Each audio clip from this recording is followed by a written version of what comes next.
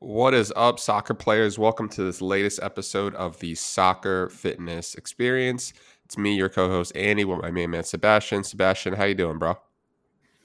Doing well, man. Waking up early on this Sunday. Had a soccer game with my team yesterday in Alabama, and we lost. So it's just Alabama? like, yeah, it was an away game for UPSL, and it hurts a little different when you go drive like 2.5 hours away, lose, and then you got to drive back home.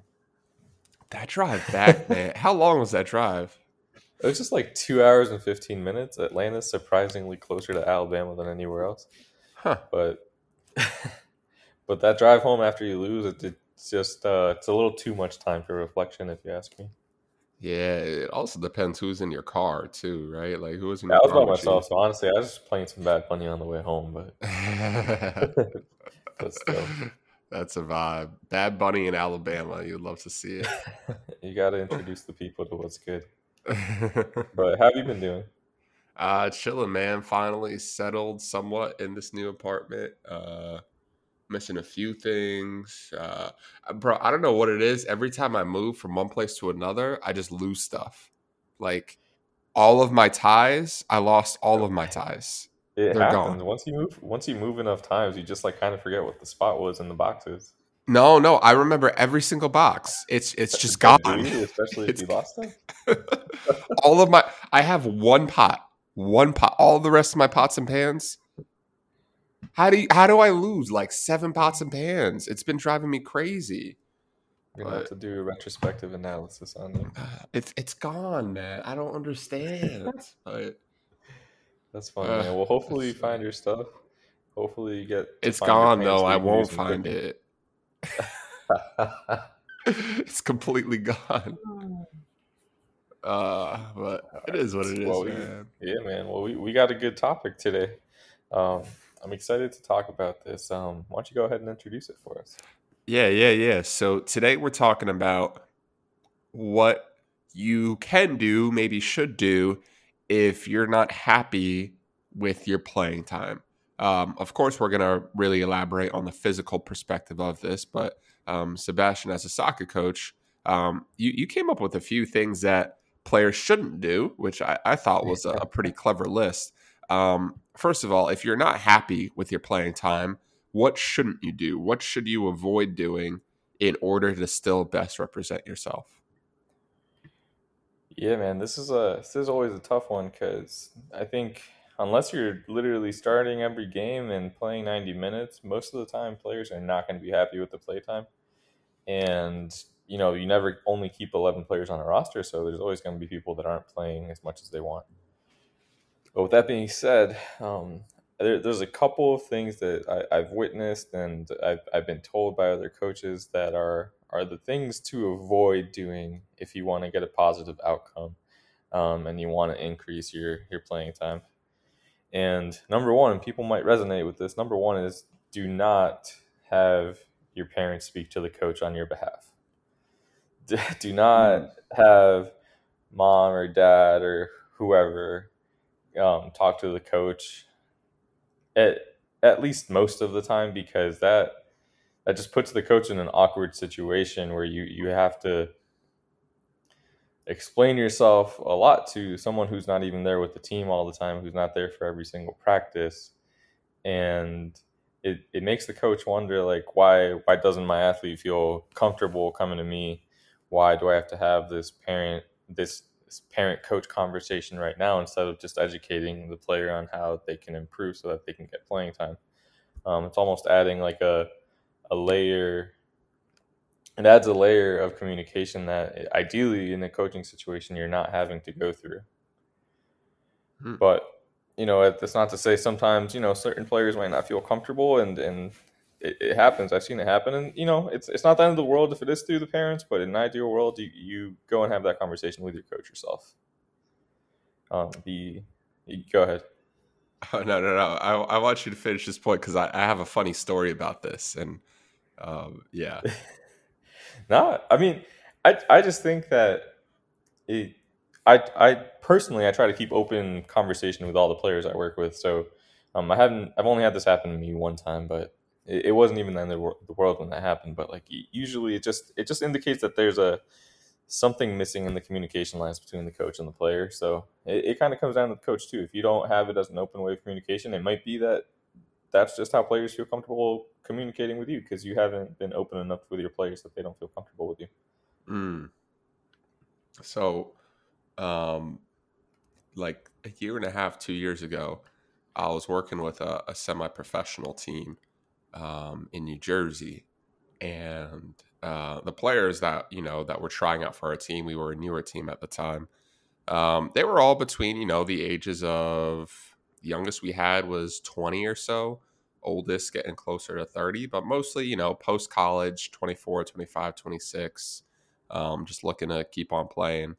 And player was trying out, and the club was actually looking for investment at the time. So they set up this thing where um, you could bid for a piece of the club if you donate over a certain amount. And we got a rather large donation from somebody, and that somebody was their son was also trying out for the team, and then they started complaining about playing time. Huh. That's interesting timing. Your family makes a donation, and now you're complaining about playing time. And they complained to the coach's staff, and his parents sent emails to the entire staff asking why wasn't my son playing. And I was like, "Ma'am, your son is like 25. What are you sending this email for?" Interesting. I mean, I sent back my response, and it was very objective as to why I didn't think he was fit enough. But I was just so surprised that at the age of 25, people's parents are still sending emails on their child's behalf.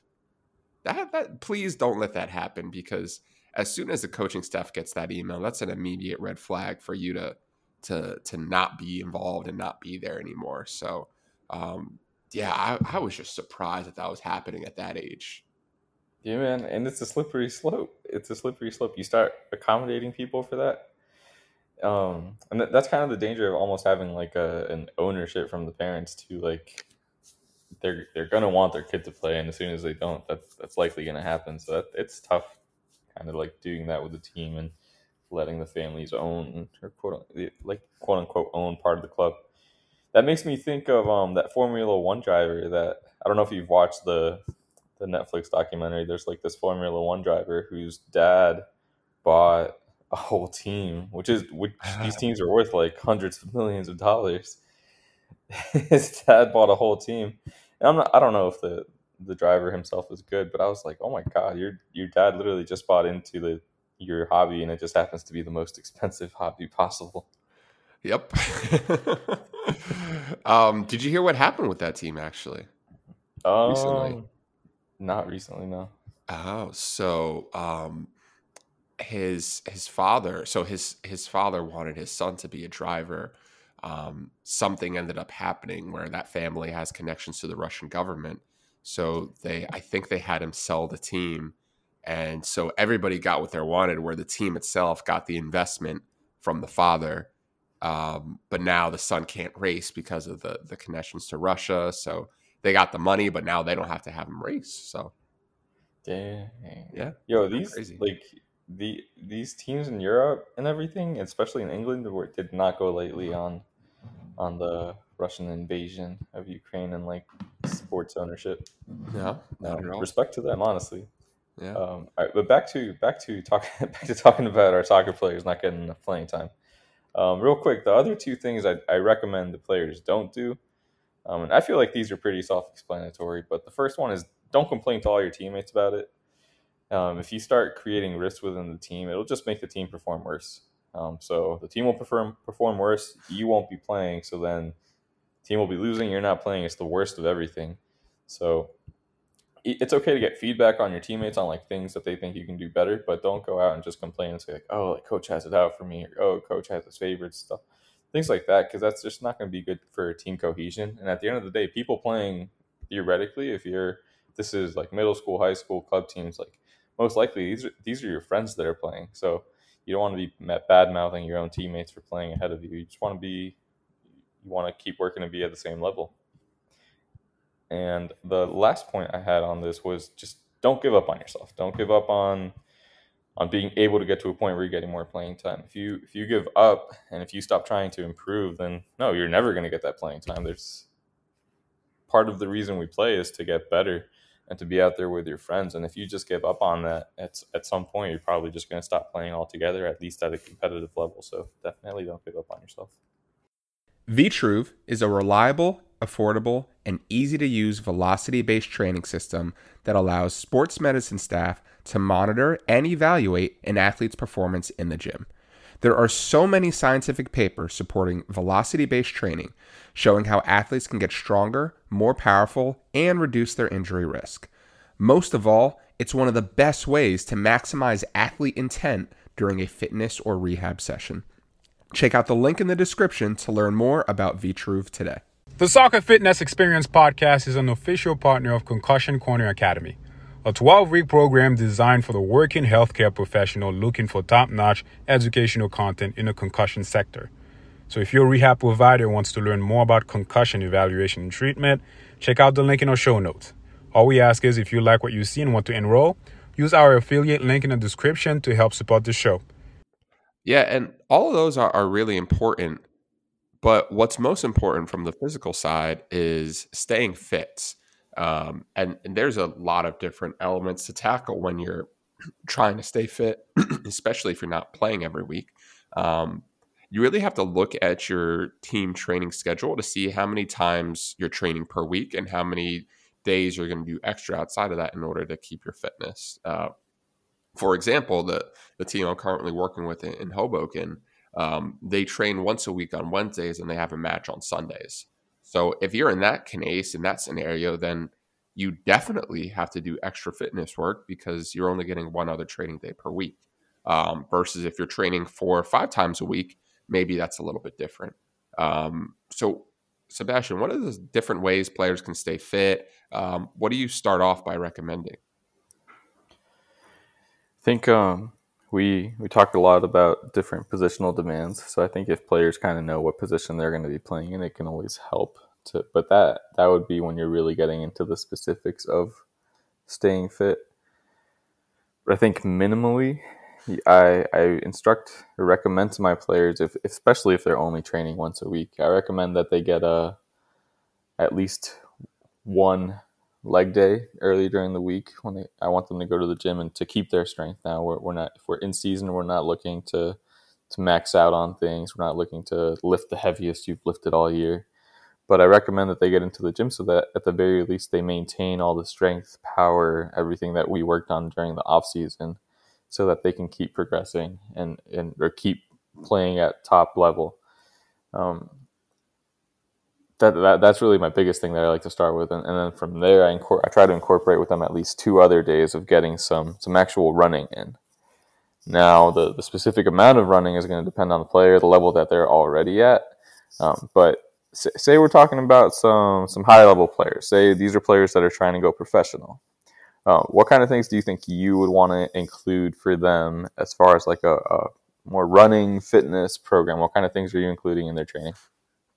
Definitely sprint work, 100% sprint work. And I think that's when you do have to be careful of, because you have to look at your weekly schedule and see when are the best days to put that in.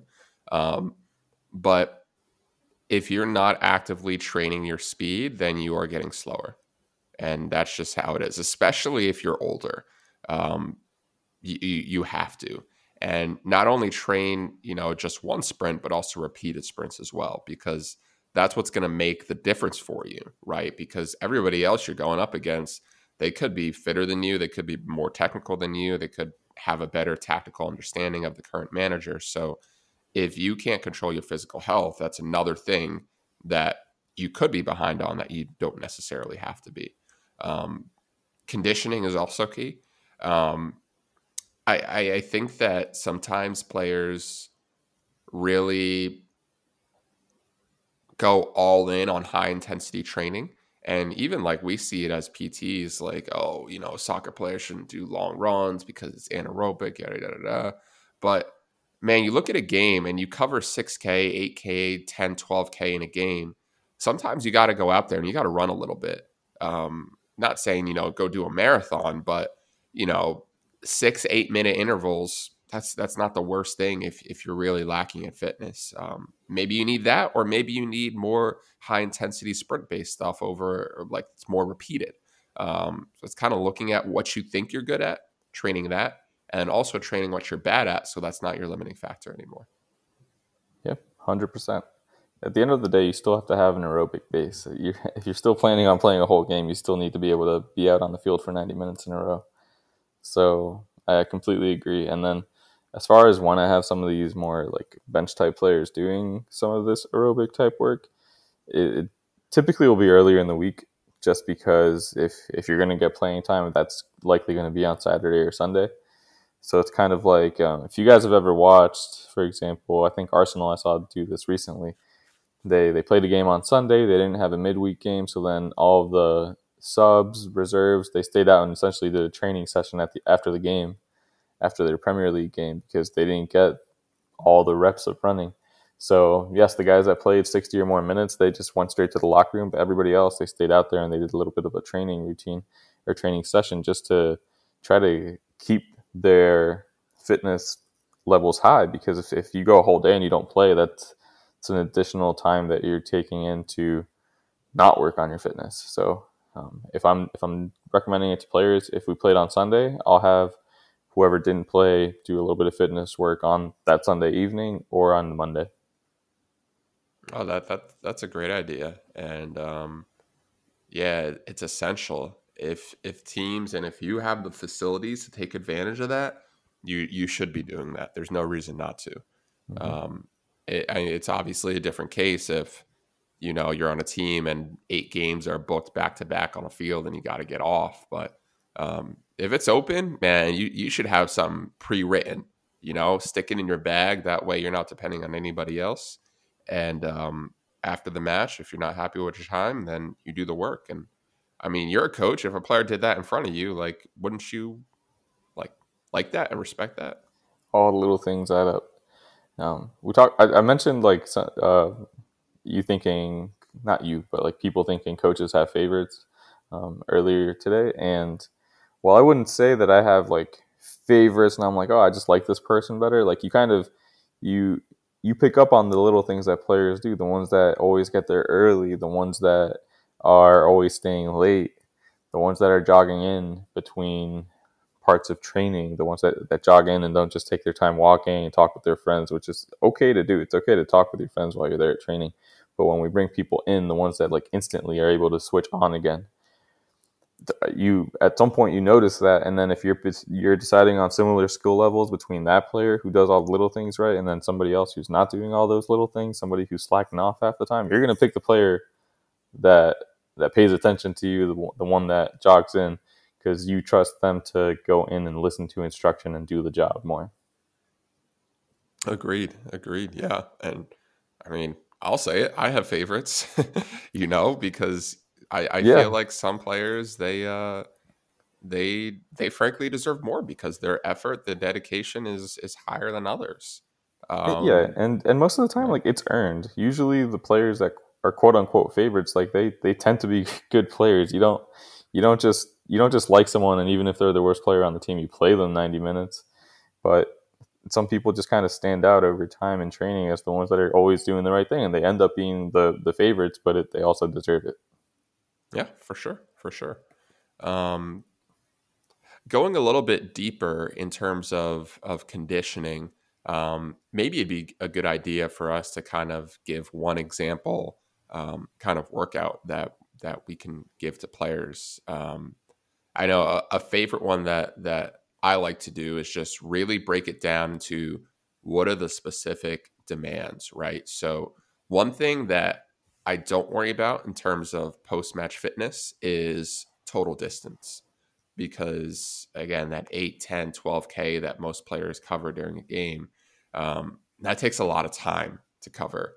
And I trust me, the players I work with, I love you all a lot, but 90 minutes after another 90 minutes, like that's a bit much. So it's actually also proven that total distance isn't the stat you really need to be worried about.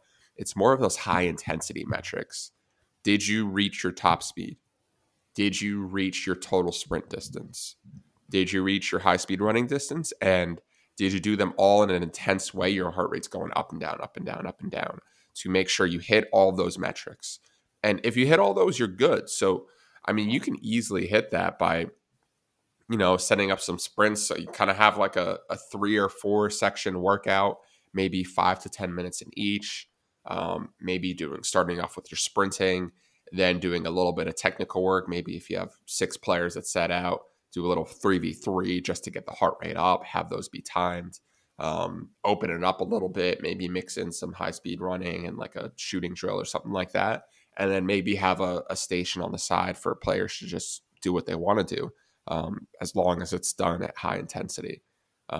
That's kind of just an example, but what have you done in the past with players that need fitness at the end? So, as specific examples of one very easy one I can think of is I've had players, they set up 2 cones and 1 cone, and they're essentially just the distance of like the side to side of the 18. So I forget exactly how long that is, but it's I would say probably 30, 35 meters or yards. And what I have them do is I have them set a timer either on their phone or their watch if they have like an Apple Watch or something, and they start on cone 1, which is on the right side, and then cone 2 is going to be on the left side, and basically put a timer on for 35 to 40 seconds, and I just have them run like 85 to 95% speed between the cones, 35, 40 seconds, kind of recreating you being a midfielder, defender, or striker, having to switch, having to react to the other team possessing the ball a little bit more and being able to kind of run back and forth, shift with your whole team. And then once those 35, 40 seconds are up, I have them rest for about 30 seconds to a minute. Now, if we were working on speed, if we were working on sprintability, I would have them rest longer. But since we're trying to work on recreating a specific game scenario, I have them just rest like 30 seconds because, maybe ball went out for a throw-in, they're taking the time getting the ball back in, but, ball's back in, and now you're chasing again, now you're going back and forth again. So I'll have them do that anywhere from 6 to 10 times because it gets really tiring really fast. And although you might be doing it for longer overall in a game, assuming they've already had some minutes, or at least they went through the warm-up with the whole team, they already did some work on that day. But if we were doing that like in the off-season or preseason, trying to build up endurance like fully from scratch almost, I would have them go for a little longer. But after a game, just 6 to 10 repetitions total of that.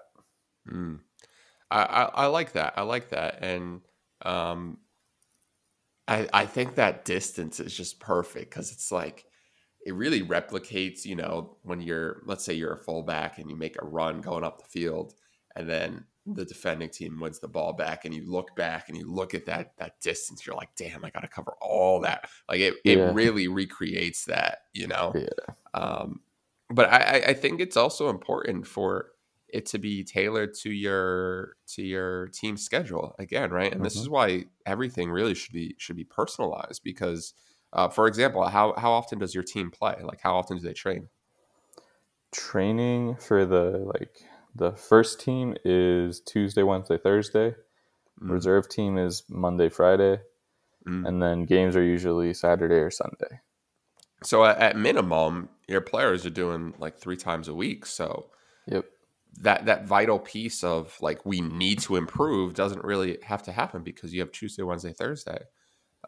Whereas some other teams, like let's say any adult team, if you miss one day and you're only training one day, then like that's potentially you've done nothing. You've done nothing. So, if you guys have questions or maybe if this is something you guys are interested in, just hit either myself or Sebastian up on Instagram. Maybe we can help you out. But some other tips, really 2 quick ones. Ask why, right? If you don't know why you're playing, just ask and maybe your coach will tell you because chances are there's a reason for it. Yeah, man, and that's all going to be coach dependent too at the end of the day. But like I said earlier, it's sure your parents could ask, especially if it's not like an opening environment. But ideally, your coach has made it welcoming enough for you to ask for feedback. I have many players come up to me all the time and just ask me what they can do better. My starters come up and ask me what they can do better because I've tried to open up communication with them all the time. I ask them how I can do better, how I can be a better coach for them. So I want them to feel comfortable asking me the same thing. And most coaches, I would say, will give you honest feedback, right? Whether it's, oh, you need to improve your first touch, you need to improve your ability to take on somebody 1v1 because you're a winger and I want your job to be able to beat somebody one-on-one, get down the line, get your cross in. Or I need you to work on your finishing because we're getting all these nice crosses and you're not scoring goals. Or getting faster or stronger, whatever it is.